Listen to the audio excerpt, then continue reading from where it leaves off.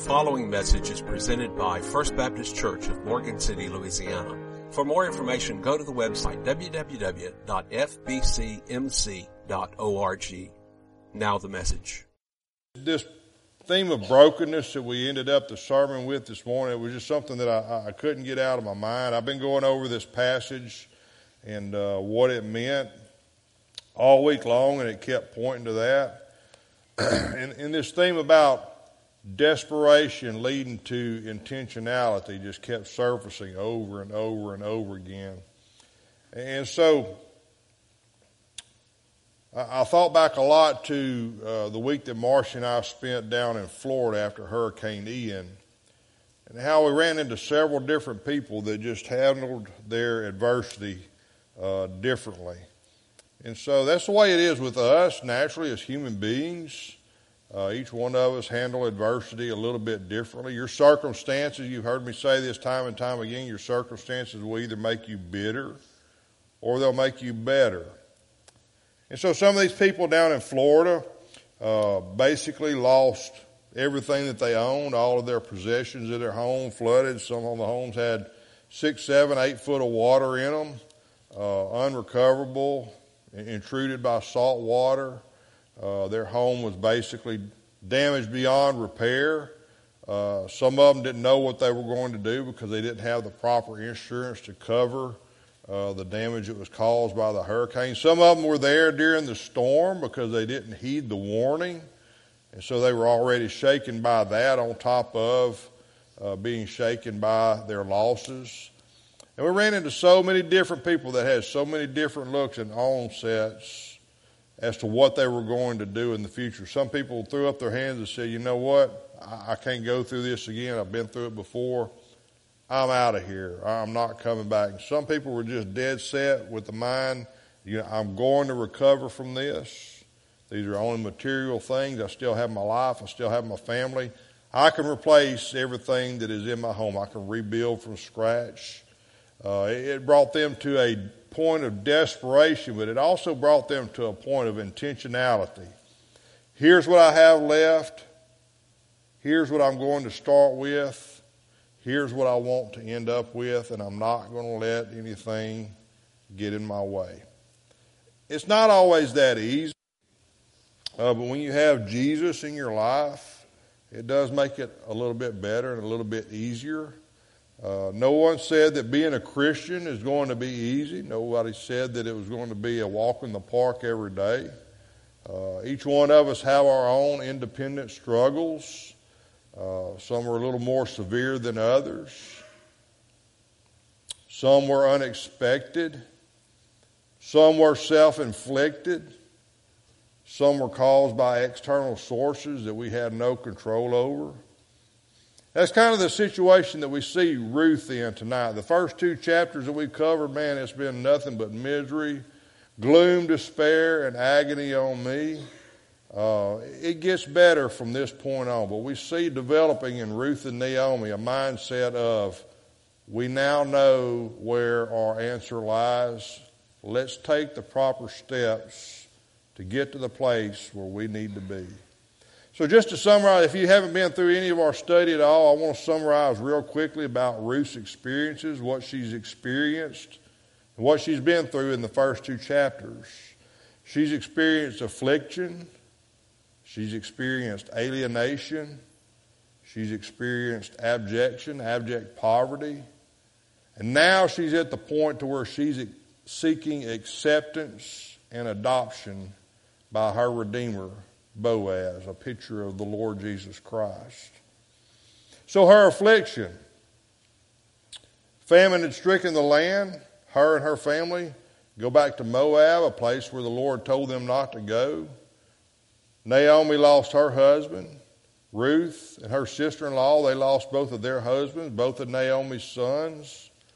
Ruth and Naomi are now on their own, 2 women in a dark, dark time. This happened during the time of the Judges, one of the darkest times in the history of the nation of Israel. So she knew all about affliction. Being a Moabite, she follows her mother Naomi back to her hometown of Bethlehem in the land of Judea, Israel. That is her people. That is Naomi's people. And so Ruth herself is somewhat kind of alienated now. She is a foreigner in a land that she doesn't belong. She doesn't really fit in. But she's doing the best that she can to provide for her mother-in-law by going out and gleaning in the fields to provide some kind of food for them. Objection, she suffers from abject poverty. 2 widows on their own. That's not a good place to be back in that day and time, especially under conditions like that. But she stumbles across a man who is related to Naomi, and he will soon be her kinsman redeemer. Somehow or another, Boaz sets his eyes on Ruth. Ruth captures his attention. He tells the workers in the field, you better leave that woman alone.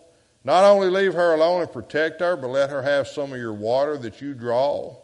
Usually it was the other way around. The women would draw for the men. He said, not only that, but you leave a little bit extra in the field. The law requires you to leave a little bit in the corners of the field, to drop a little bit extra, but I want you to give her more than that.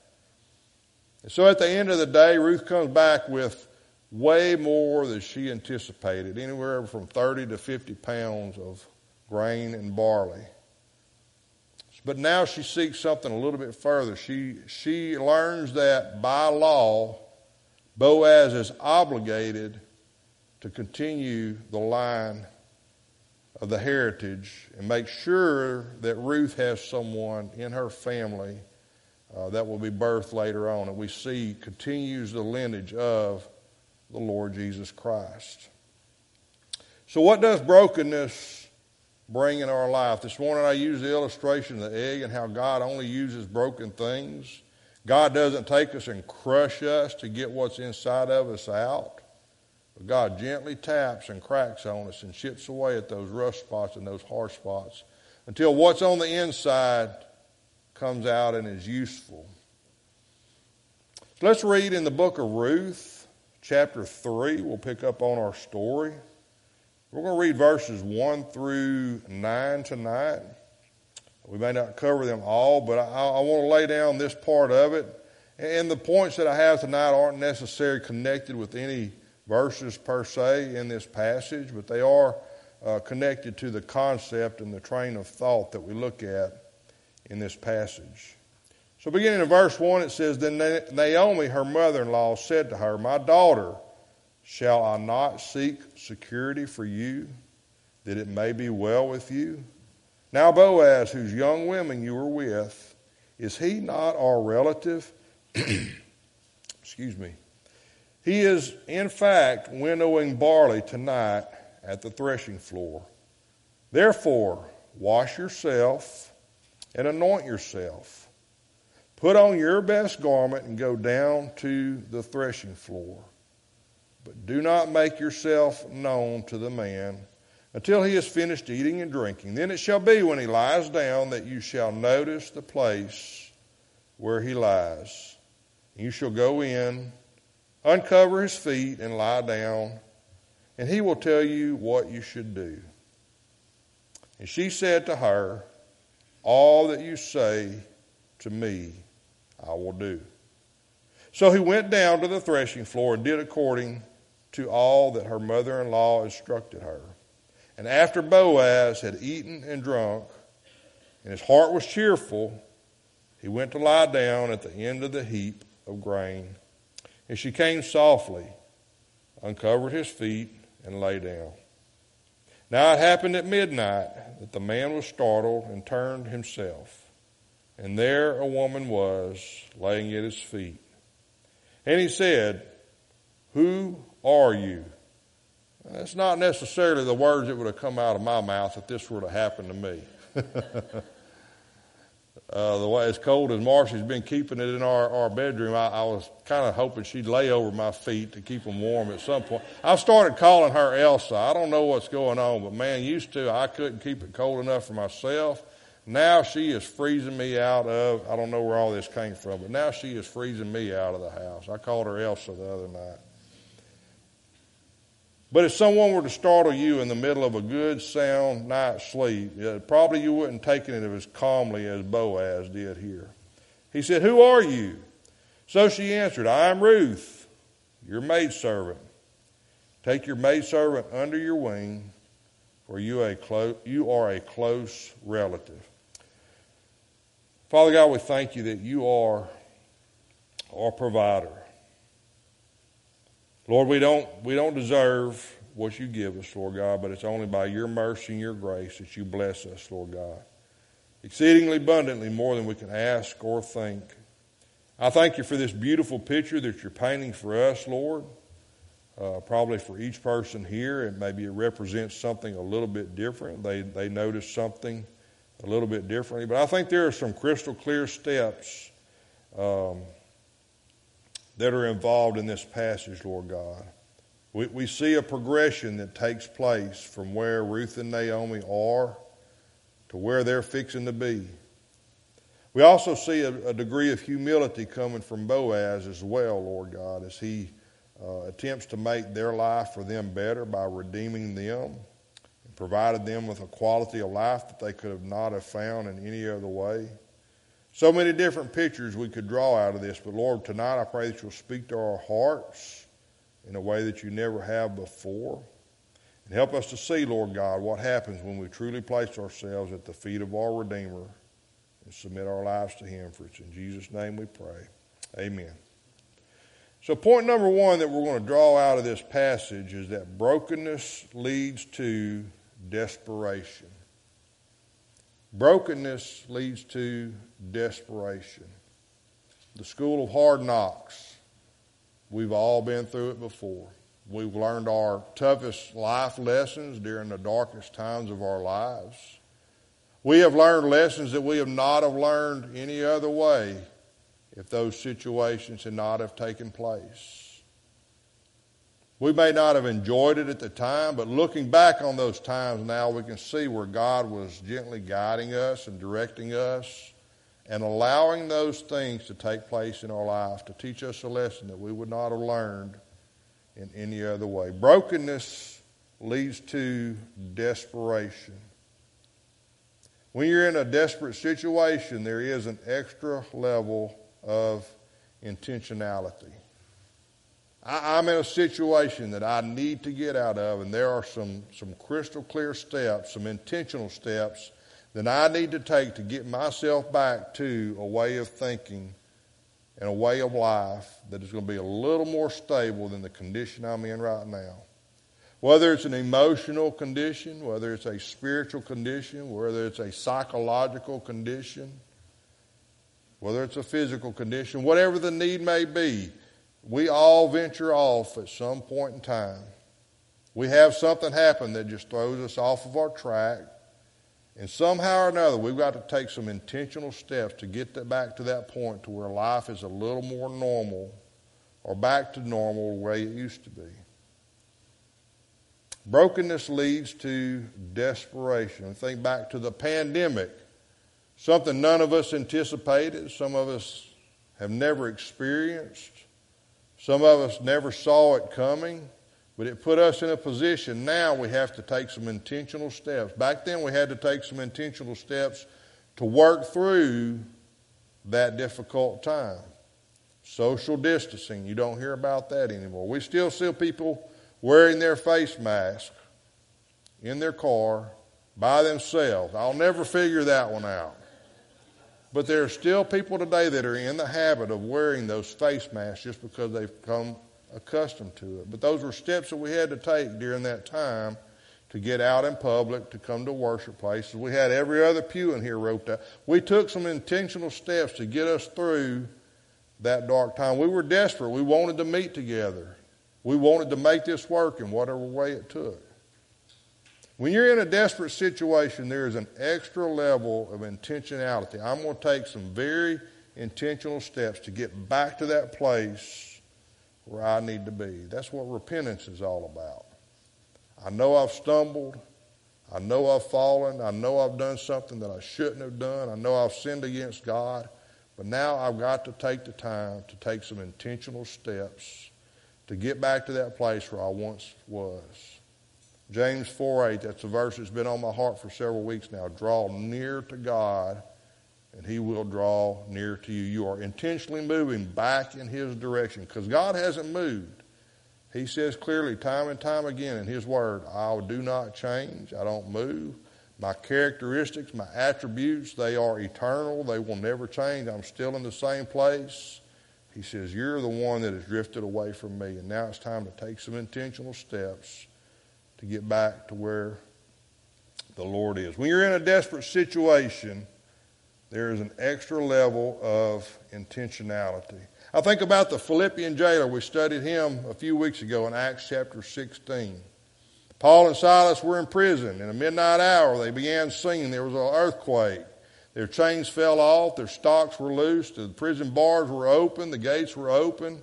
The Philippian jailer just knew it was all over for him. All of his prisoners were gone, but that wasn't the case. He was afraid.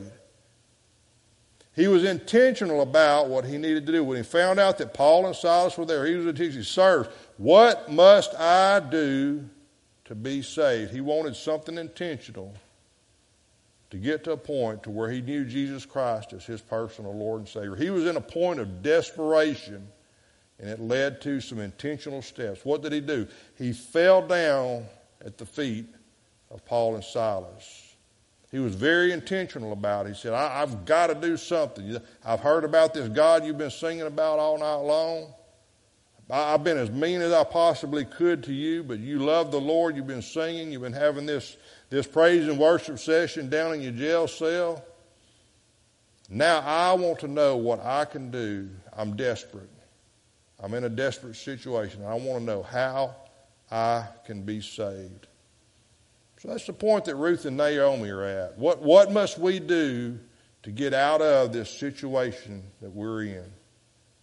Desperation leads to intentionality. Here's something I want you to think about in your life. When is a time in your life when you've prayed the most, when you've prayed the hardest, when you've prayed more often than you ever have before in your life, when you've prayed with more intensity than you ever prayed before in your life? More than likely it was when? It was at a time that you were desperate. It was in a time that your life was just in chaos. You didn't know what to do. You didn't know where to go. And all you could do was cry out to the Lord. You were very intentional and very specific with your prayer life. Your time of brokenness led to a time of desperation. And your desperation led to some intentional steps to get back to the Lord.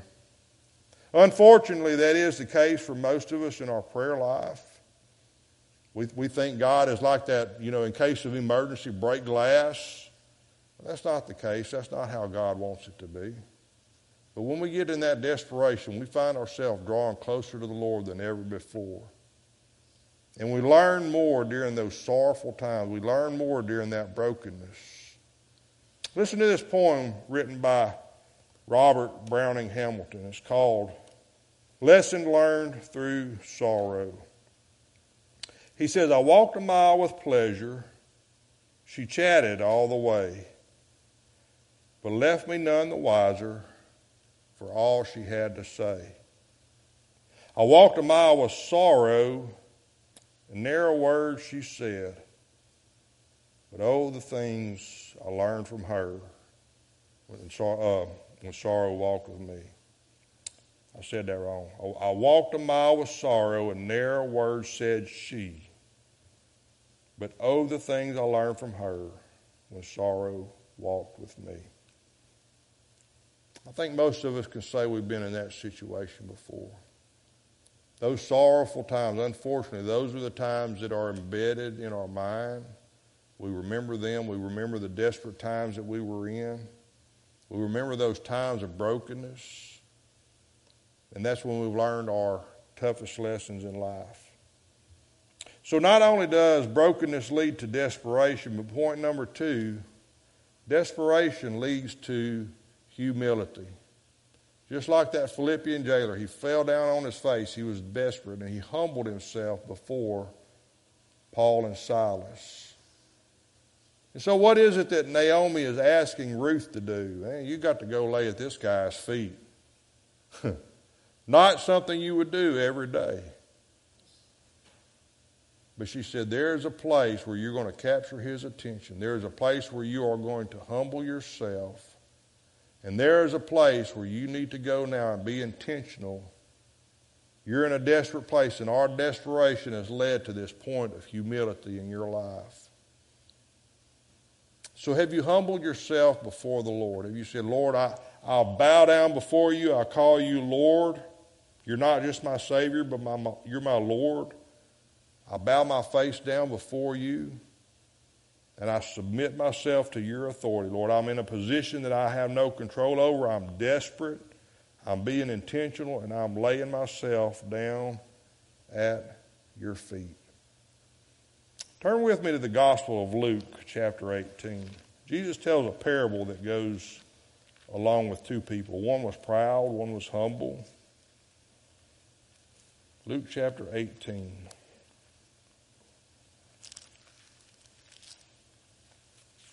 I wasn't planning on reading this whole passage, but I think we have time. It's a parable of the Pharisee and the tax collector. Luke 18, beginning in verse 9. Also he spake this parable to some who trusted in themselves that they were righteous and despised others. Two men went up to the temple to pray, one a Pharisee and the other a tax collector. The Pharisee stood and prayed thus with himself, God, I thank you that I am not like other men. Have you ever prayed a prayer like that before? Have you ever prayed, God, I'm not a bad person. I'm not nearly as bad as that person down the road. God, I'm not where I'm supposed to be, but at least I'm not as bad as such and such, whoever the person may be. Basically, that's what he's saying. He's saying, I'm not perfect. I'm not where I'm supposed to be, but at least I'm not like these other people around me.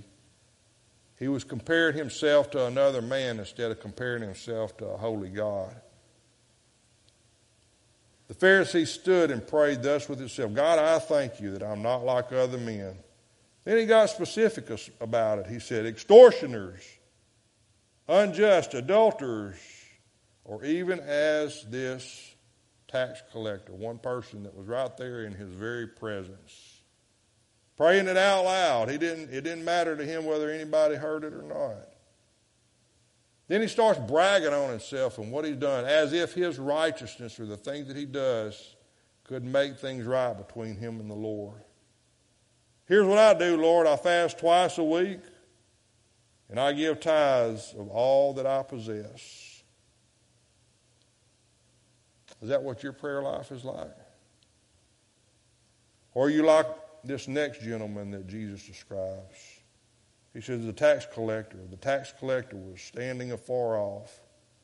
He couldn't even lift his eyes up, would not so much as raise his eyes to heaven.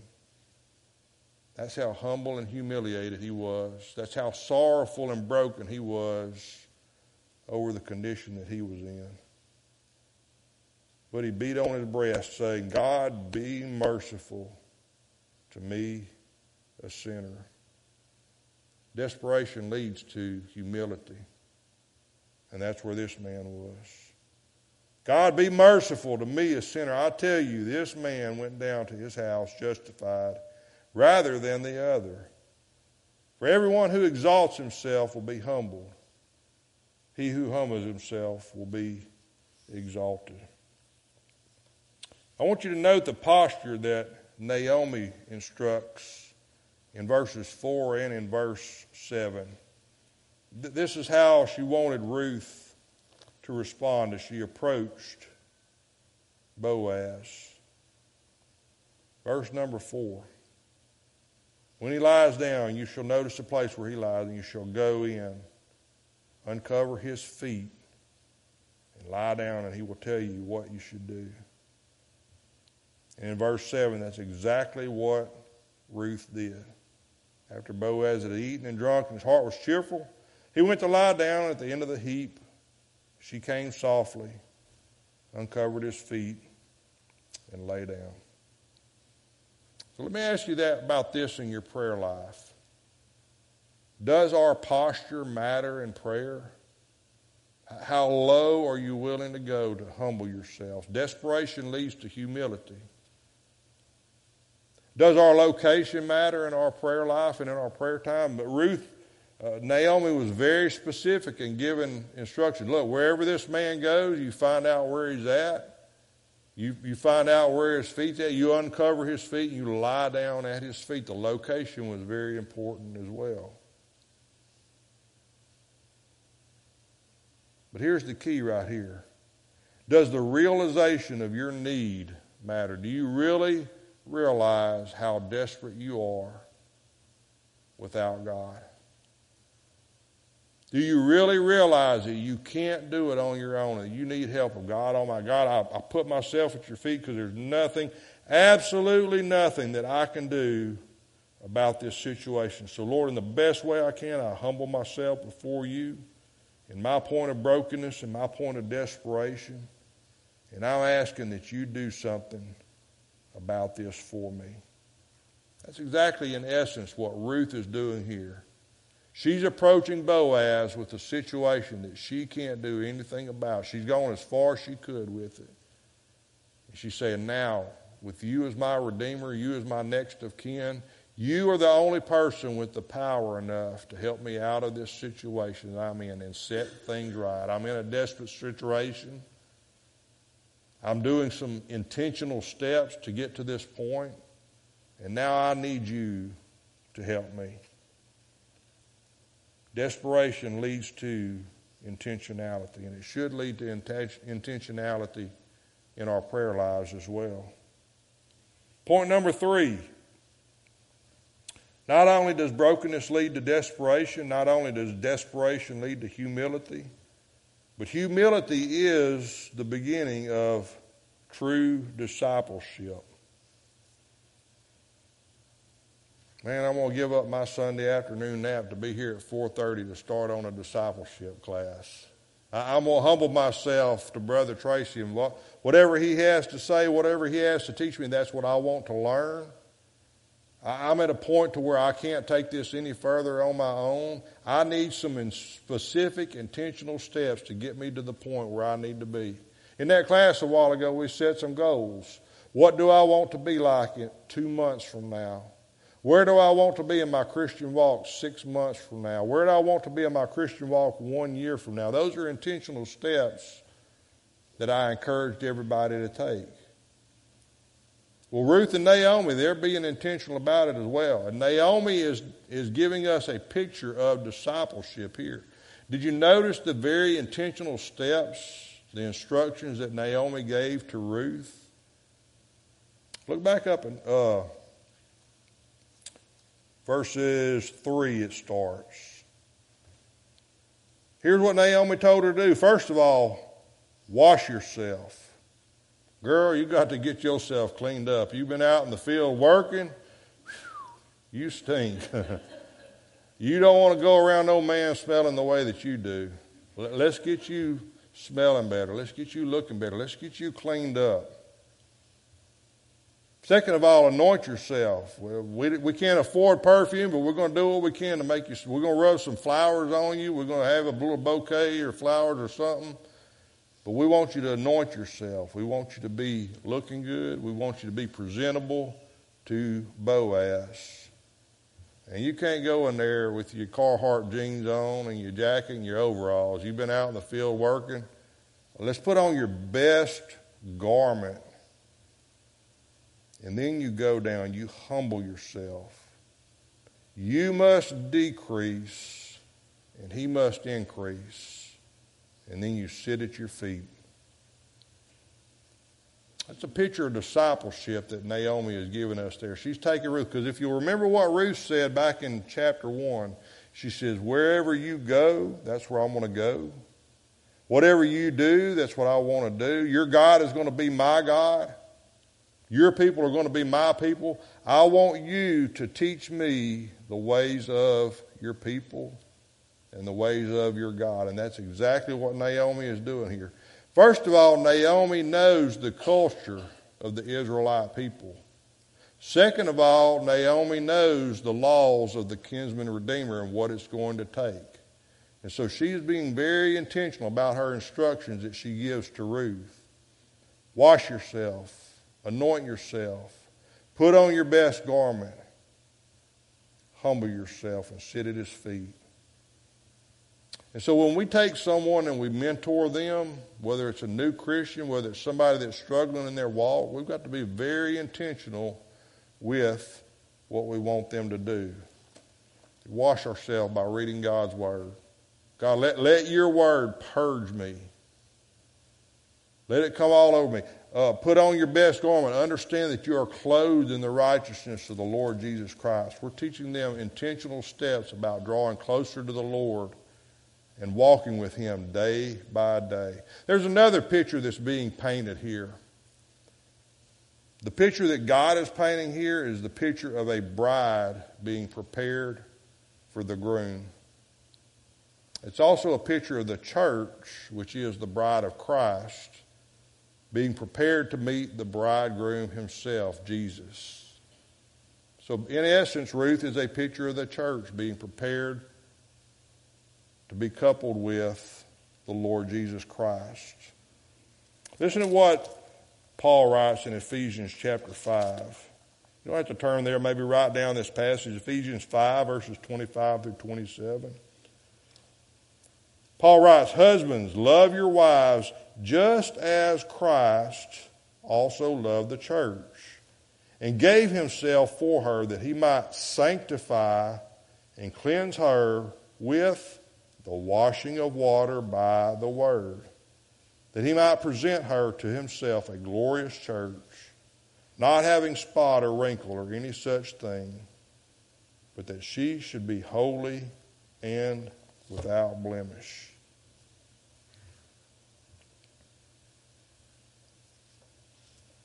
Humility is the beginning of discipleship. And right now, God is cleansing us, the church, because I think that day that we meet him is coming soon. I believe that day of consummation between the bride and the bridegroom is going to happen very, very soon. I think God right now is washing, cleansing, and purging the church and getting her ready for that day of the consummation. But what we're seeing here, the instructions that Naomi is giving to Ruth, it's a crystal clear picture in my book of discipleship. She's giving very specific, intentional instructions for Ruth to be able to draw closer to Boaz, who is a picture of the Lord Jesus Christ. So brokenness leads to desperation. Desperation leads to humility. Humility is the beginning of discipleship. Number 4, discipleship leads us to the feet of Jesus. So the end of the workday is over with. All the grain gathering is done. They're in the threshing floor, which is a place where they would beat out the chaff and separate the seed from the chaff. The good stuff from the bad stuff, they take all the harvest in there. So it's at the end of the day, all the work is done.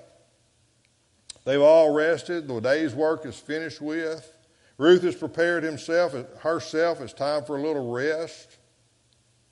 So discipleship often, and the goal of discipleship is to lead us to the feet of Jesus. So there comes a time when these things must take place. These things are, the work must cease. End of the day is over with. Ruth has gathered all the grain she's going to gather. The work has come to a cease. There must come a time where you say, all the work has come to an end right now. It's time for me to get at the feet of Jesus. There also comes a time when we take instruction. Which is exactly what Naomi was doing to Ruth. She was giving her dead-on instructions of how to get to the feet of her Redeemer. So discipleship leads to the feet of Jesus. Discipleship involves specific instructions, reading your Bible, taking time in prayer, sharing your faith with other people. All of those bring you closer and closer to the feet of Jesus. Setting aside a specific time when you can meet up with the Lord and hear from him. There also comes a time when we intentionally bow down before the Lord. God, I need you now more than I ever have before in my life. God, I come before you. I don't ask of anything. I just thank you for all that you've done. I thank you for all that you've given to me. I thank you for my salvation. And I bow down before you as Lord and Savior of my life. But there also comes a time when we ask him to help us, which is where Ruth is right now. That's her number one goal, is to get to her Redeemer and say, look, I need you to help me. I'm in a situation that I can't do anything about. There's nobody else around here who's shown me the kindness. If something has led me to your field, I don't know what it was, but we all know that it was God's divine providence. He brought her there. And now she is humbling herself at the feet of her Redeemer. There was a situation very, very similar happened to Jesus in Luke chapter 7, verses 36 through 50. Jesus was in Simon's house. Simon was a rich, influential person in the community. Simon was having a big feast because he wanted to impress Jesus. And in comes this sinful woman. Everybody knew she was a sinful woman. She had a jar of perfume, and with her tears, she washed the feet of Jesus, which is something that Simon didn't do. After she had washed Jesus' feet with her tears, she dried them with his hair. And then she took that precious perfume and anointed his feet.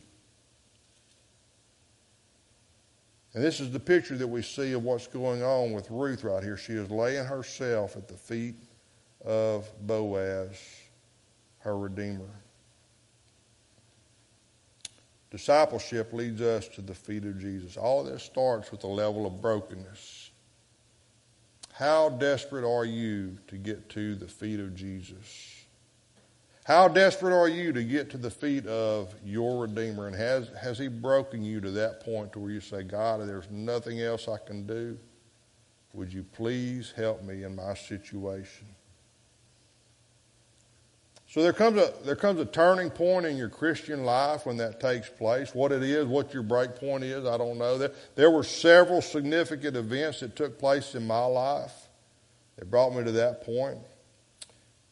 So the turning point in our Christian lives is not when you turn away from your sin. That's justification. That's when you realize that, God, I'm a sinner and I need your forgiveness. That's simply the first step in a lifelong process of becoming more like Jesus. So first of all, be justified and cleansed of your sins. The turning point in your Christian life is not when you start serving the Lord. That's obedience. Baptism is the first step of obedience because it's what the Lord commanded us to do. But when we begin serving, when we start implementing those spiritual gifts, that's a turning point, but it's an obedient turning point. It's not when you start overcoming some of those ungodly habits in your life.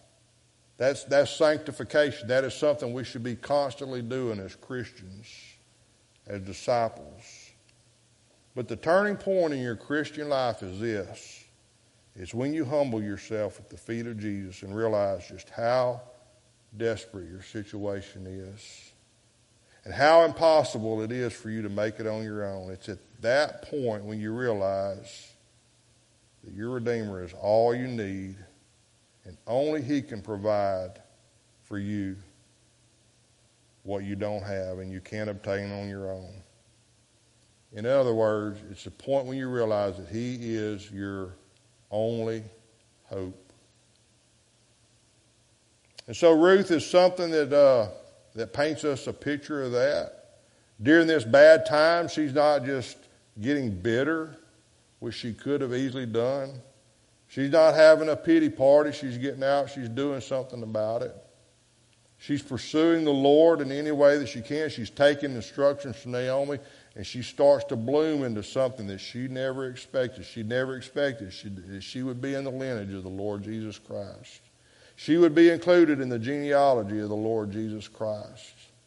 And so out of this dark affliction, out of this desperate time, we see Ruth blooming and growing into something beautiful, something that nobody ever expected and something that she never expected, something that she didn't anticipate. I got a couple of pictures I want to show you.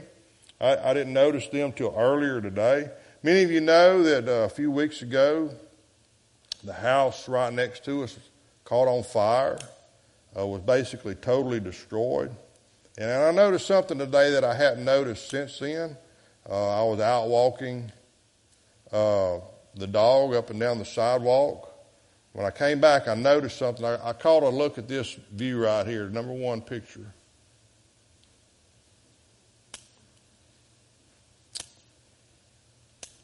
With all of that destruction in the background, with all of that tragedy that it went on, temperatures that reached no telling how much, firefighters trampling all around this area, the home total loss. People have driven by this house practically every day for weeks now, slowing down, stopping and looking at it. I'm sure the thing that they saw was what?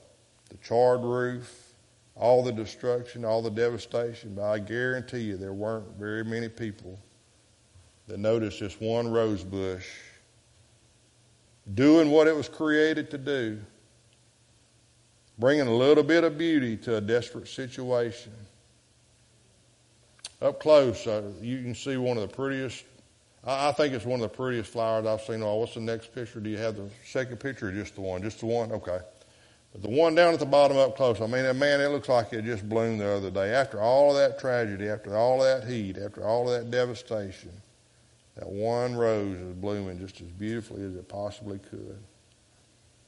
So in your desperation, in your time of affliction maybe, what is God doing in your life? What is He trying to make bloom out of your brokenness?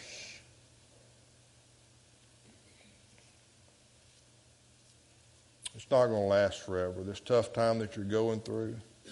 Just like Ruth and Naomi, some say it might have been 10 years from the time that Naomi's husband passed away to this time where Ruth approaches Boaz as her kinsman redeemer. But no matter what tragedy is going on in your life, you look for those bright spots. You look for what God is doing. You look for what God is trying to birth out of that tragedy. And you focus on that. You put yourself at the feet of the Redeemer and say, God, I want something beautiful to come out of this.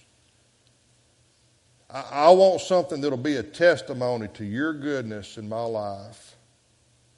And that you as my Redeemer can provide something that nobody else can provide. And I want you to be my only hope during this time of desperation. 1 Peter chapter 5, verses 6 through 7. I'm going to close out with these verses. And it's something that I want you to take with you tonight.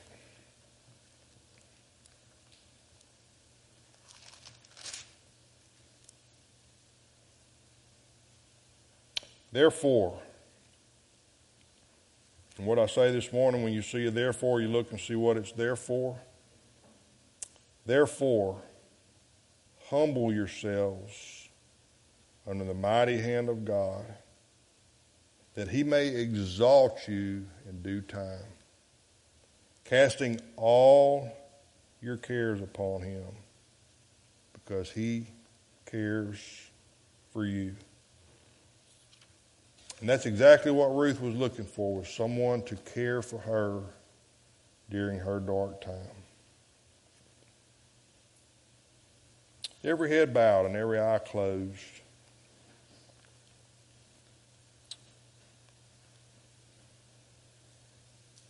Have something prepared for the invitation, just on the piano.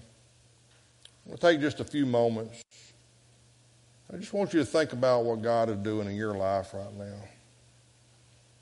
Perhaps what is it that you've been through? What's a struggle that you've dealt with recently? What is something that we could be praying for you about? What is something that we can help you through? What is God trying to work out in your life? As the music begins, the altars are open. If If you need me to pray for you or pray with you, if you got someone else that you want to pray with you, or maybe if you want to get at these altars alone by yourself, and just put yourself at the feet of Jesus and say, God, you're my only hope right now in this situation that I'm in. Or maybe you just want to come before the Lord tonight and just thank Him for what He has brought you through. The preceding message was presented by First Baptist Church in Morgan City, Louisiana.